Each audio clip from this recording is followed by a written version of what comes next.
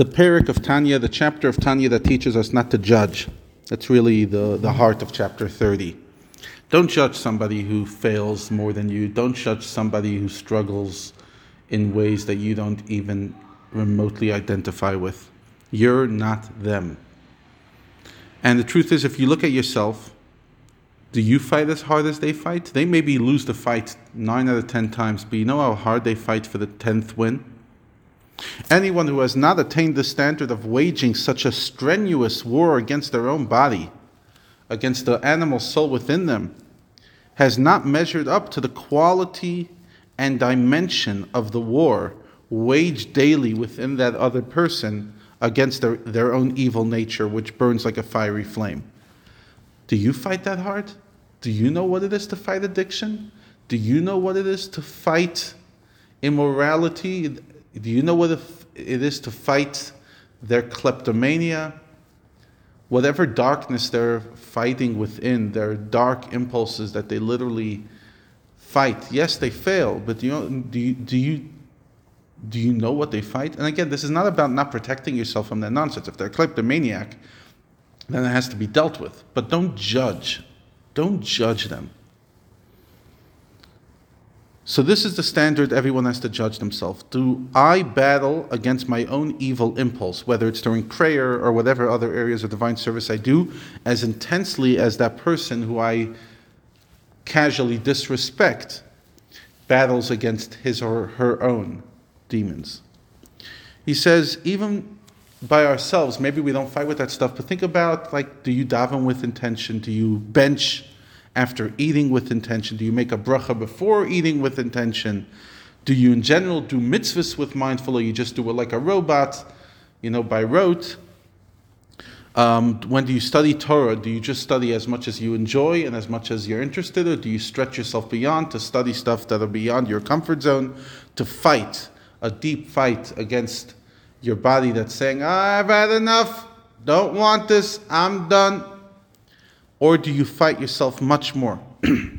Because to study a fraction more than what you want to do entails just a minor tussle, a minor fight.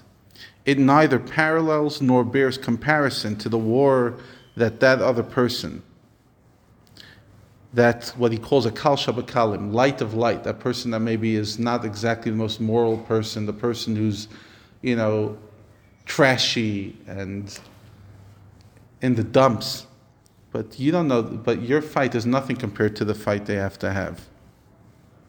Because yes, that person is still wrong and their actions are still wicked because they could have fought harder, but it's not for you to judge. Unless you struggle with your evil impulse to study much more than your nature or habit demands, you're no less wicked or no less compromised than that kal shabakalim. He says, okay, you'll say, but the other person is failing on mitzvahs of thou shalt not. Don't steal, don't commit adultery, don't kill, whatever. And I'm failing on positive mitzvahs, learn more Torah, daven more intentionally. So he says, yes, maybe for the person it might seem different. There are differences between these two categories. Each one has its own unique spiritual effects, its own specific intentions. But these differences pertain only to the person performing the mitzvah. The essential point in a mitzvah, however, is that it's an expression of Hashem's will and the will of the only and unique God. And in this element, that it's God's will, it's Ratzon Ha'elyon, it's the desire of the supernal being, there's no difference between the category of do or the category of do not. So you're judging the person on the fact that they're failing on do not, but hey, how are you doing on the do yes? You say that their actions are more consequential than yours. Fine, but that's in your perspective. But in Hashem's perspective, it's both his desire not to kill, his desire not to commit adultery, and his desire that you say a bracha with kavanah, with intention. Both are the commandments of the Holy One, the Holy King, the only and unique one, blessed be He. And the failings of this individual, the observant individual, and the quality of their prayer, Torah study, and so on, are therefore comparable to the transgressions of the other person. The guy who's, partying and trashing himself and total debauchery. And so too with other commandments requiring a struggle. One may find that they do not wage war adequately against their evil impulse, especially in matters involving money.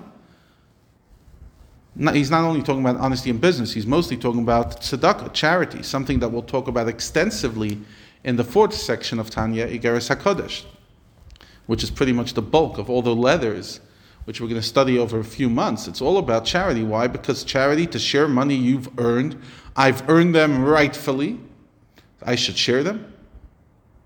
So you're not stretching yourself in that area. You're not giving way beyond your comfort zone. You're not listening to a person's cry and opening your wallet and just gushing. No, you're scripted. You're tight. You're rigid. Saving for the retirement and saving for your grandchildren's inheritance so that they have what to inherit to their children. So he says, well, in that way, you're also compromised. So stay humble. Stay grounded. Don't judge.